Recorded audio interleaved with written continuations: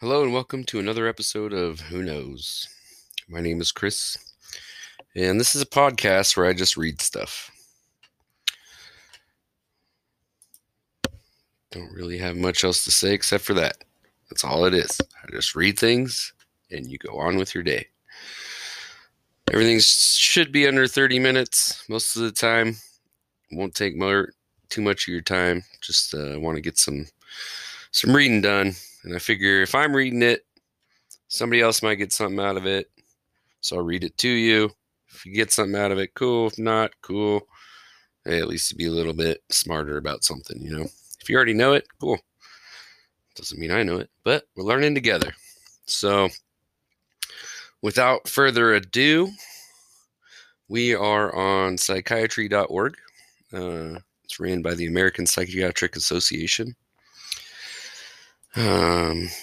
Usually I'll read articles, books, stuff like that, poems.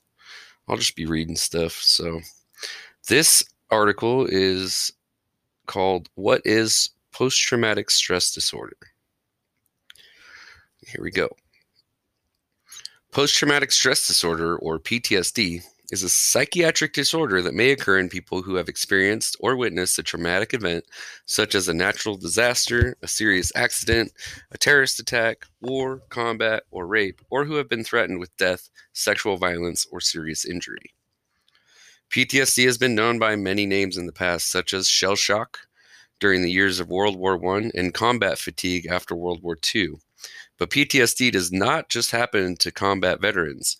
PTSD can occur in all people of any ethnicity, nationality, culture, and at any age.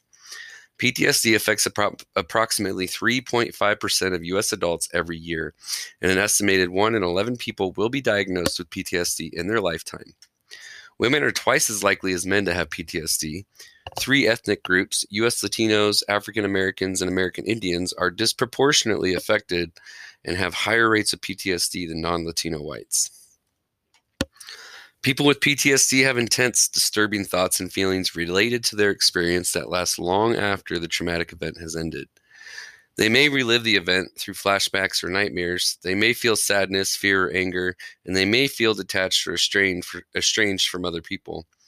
People with PTSD may avoid situations or people that remind them of the traumatic event, and they may have strong negative reactions to something as ordinary as a loud noise or an accidental touch.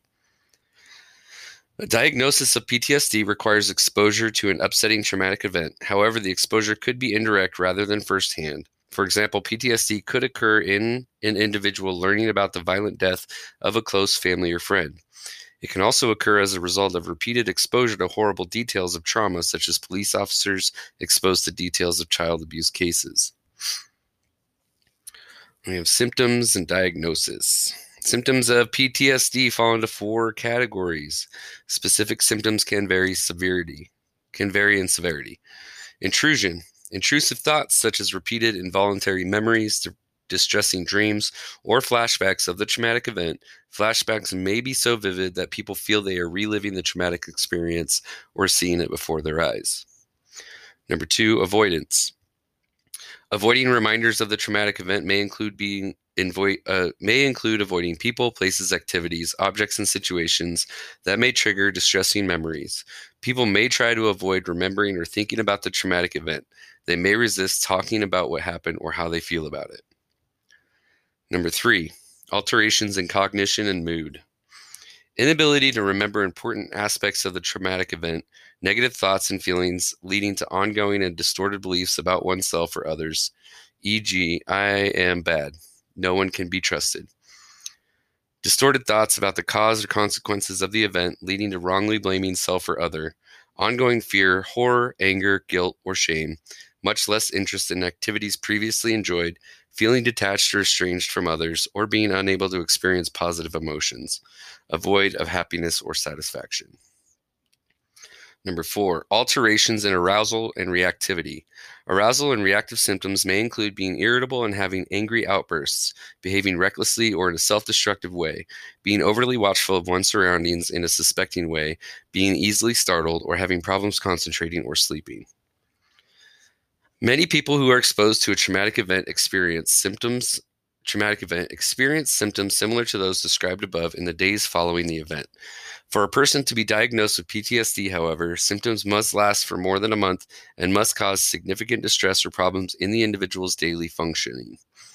Many individuals develop symptoms within 3 months of the trauma, but symptoms may appear later and often persist for months and sometimes years.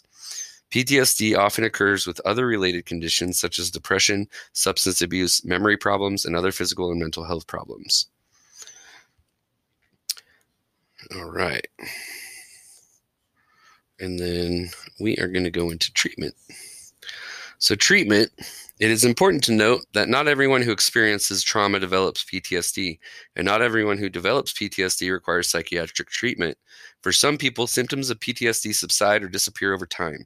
Others get better with the help of their support system, family, friends, or clergy. But many people with PTSD need professional treatment to recover from psychological distress that can be intense and disabling. It is important to remember that trauma may lead to severe distress.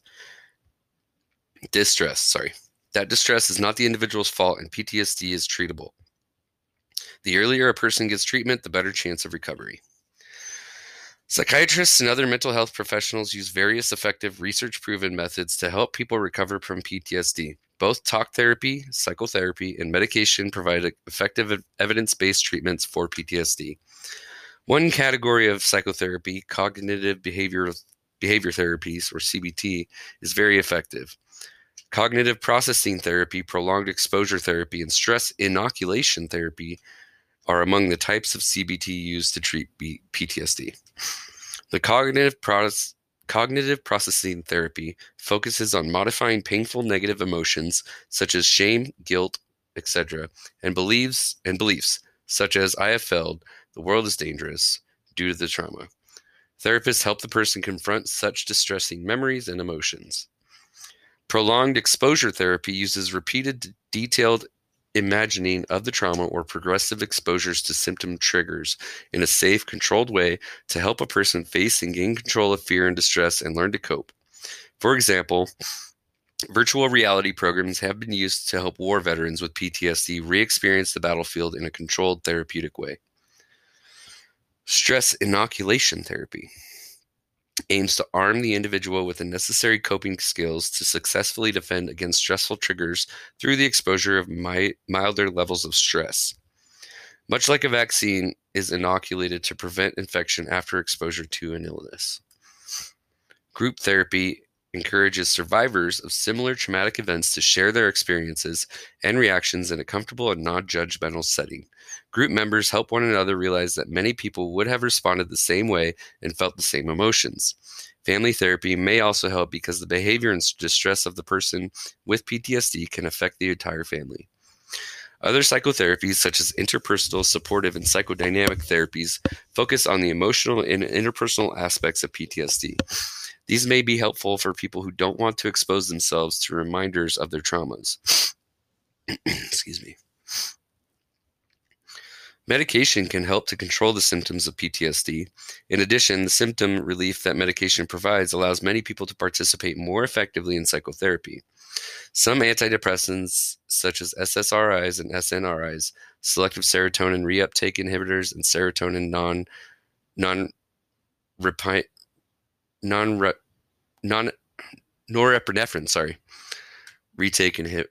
reuptake inhibitors. Okay. Serotonin norepinephrine reuptake inhibitors. Been a long time. Are commonly used to treat the core symptoms of PTSD. They are used either alone or in combination with psychotherapy or other treatments. Other medications may be used to lower anxiety and physical agitation, or treat the nightmares and sleep problems that trouble many people with PTSD. Other treatments, including complementary and alternative therapies, are also increasingly being used to help people with PTSD. These approaches provide treatment outside the conventional mental health clinic and may require less talking and disclosure than psychotherapy. Examples include acupuncture and animal-assisted therapy. In addition to treatment, many people with PTSD find it very helpful to share their experience and feelings with others who have similar experiences, such as in a peer support group. So now we're going down to related conditions. Related conditions. Acute stress disorder. Acute stress disorder occurs in reaction to a traumatic event, such as PTSD does, and the symptoms are similar. However, the symptoms occur between 3 days and 1 month after the event. People with acute stress disorder may relive the trauma, have flashbacks or nightmares, and may feel numb or detached from themselves. These symptoms cause major distress and problems in their daily lives. About half of people with acute stress disorder go on to have PTSD. An estimated 13 to 21% of survivors of car accidents develop acute stress disorder, and between 20 and 50% of survivors of assault, rape, or mass shootings develop it. Psychotherapy, including cognitive behavior therapy, can help control symptoms and help prevent them from getting worse and developing into PTSD. Medications such as SSRI antidepressants can help ease the symptoms. Next, there's adjustment disorder.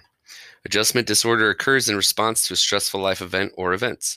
The emotional or behavioral systems a person experiences in response to the stressor are generally more severe or more intense than what would be reasonably expected for the type of event that occurred. Symptoms can include feeling tense, sad, or hopeless, withdrawing from other people, acting defiantly, or showing impulsive behavior, or physical manifestations like tremors, palpitations, and headaches. The symptoms cause significant distress or problems functioning in important areas of someone's life. For example, at work, school, or in social interactions. Symptoms of adjustment disorders begin within 3 months of a stressful event and last no longer than 6 months after the stressor or its consequences have ended. The stressor may be a single event, such as a romantic breakup, or there may be more than one event in a cumulative effect. Stressors may be recurring or continuous, such as ongoing painful illness with increasing disability. Stressors may affect a single individual, an entire family, or a large group or community, for example, in the case of a natural disaster. An estimated 5% to 20% of individuals in outpatient mental health treatment have a principal diagnosis of adjustment disorder. A recent study found that more than 15% of adults with cancer had adjustment disorder. It is typically treated with psychotherapy. Disinhibited social engagement disorder. Disinhibited social engagement disorder occurs in children who have experienced severe social neglect or deprivation before the age of 2. Similar to reactive attachment disorder, it can occur when children lack the basic emotional needs for comfort, stimulation, and affection, or when repeated changes in caregivers, such as frequent foster care changes, prevent them from forming stable attachments. Disinhibited social engagement disorder involves a child engaging in overly familiar or culturally inappropriate behavior with unfamiliar adults. For example, the child may be willing to go off with an unfamiliar adult with minimal or no hesitation. These behaviors cause problems in the child's ability to relate adults and peers. Moving the child to a normal caregiving environment improves the symptoms. However, even after placement in a positive environment, some children continue to have symptoms through adolescence. Developmental delays, especially cognitive and language delays, may occur along with the disorder.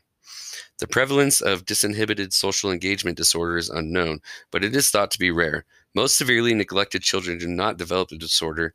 Treatment involves the child and family working with a therapist to strengthen their relationship. Next, we have reactive attachment disorder. Reactive attachment disorder occurs in children who have experienced severe social neglect or deprivation during their first years of life. It can occur when children lack the basic emotional needs for comfort, stimulation, and affection, or when repeated changes in caregivers, such as frequent foster care changes, prevent them from forming stable attachments. Children with reactive attachment disorder are emotionally withdrawn from their adult caregivers.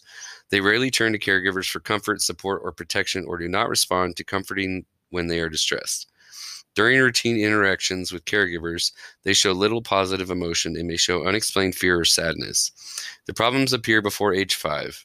Developmental delays, especially cognitive and language delays, often occur along with the disorder. Reactive attachment disorder is uncommon, even in severely neglected children. Treatment involves the child and family working with a therapist to strengthen their relationship.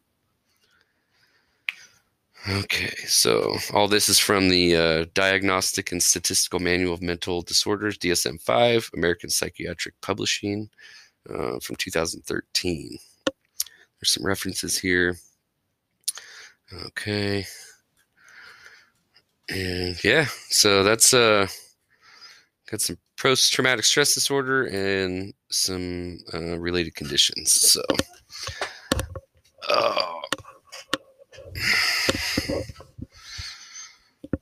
pretty interesting stuff.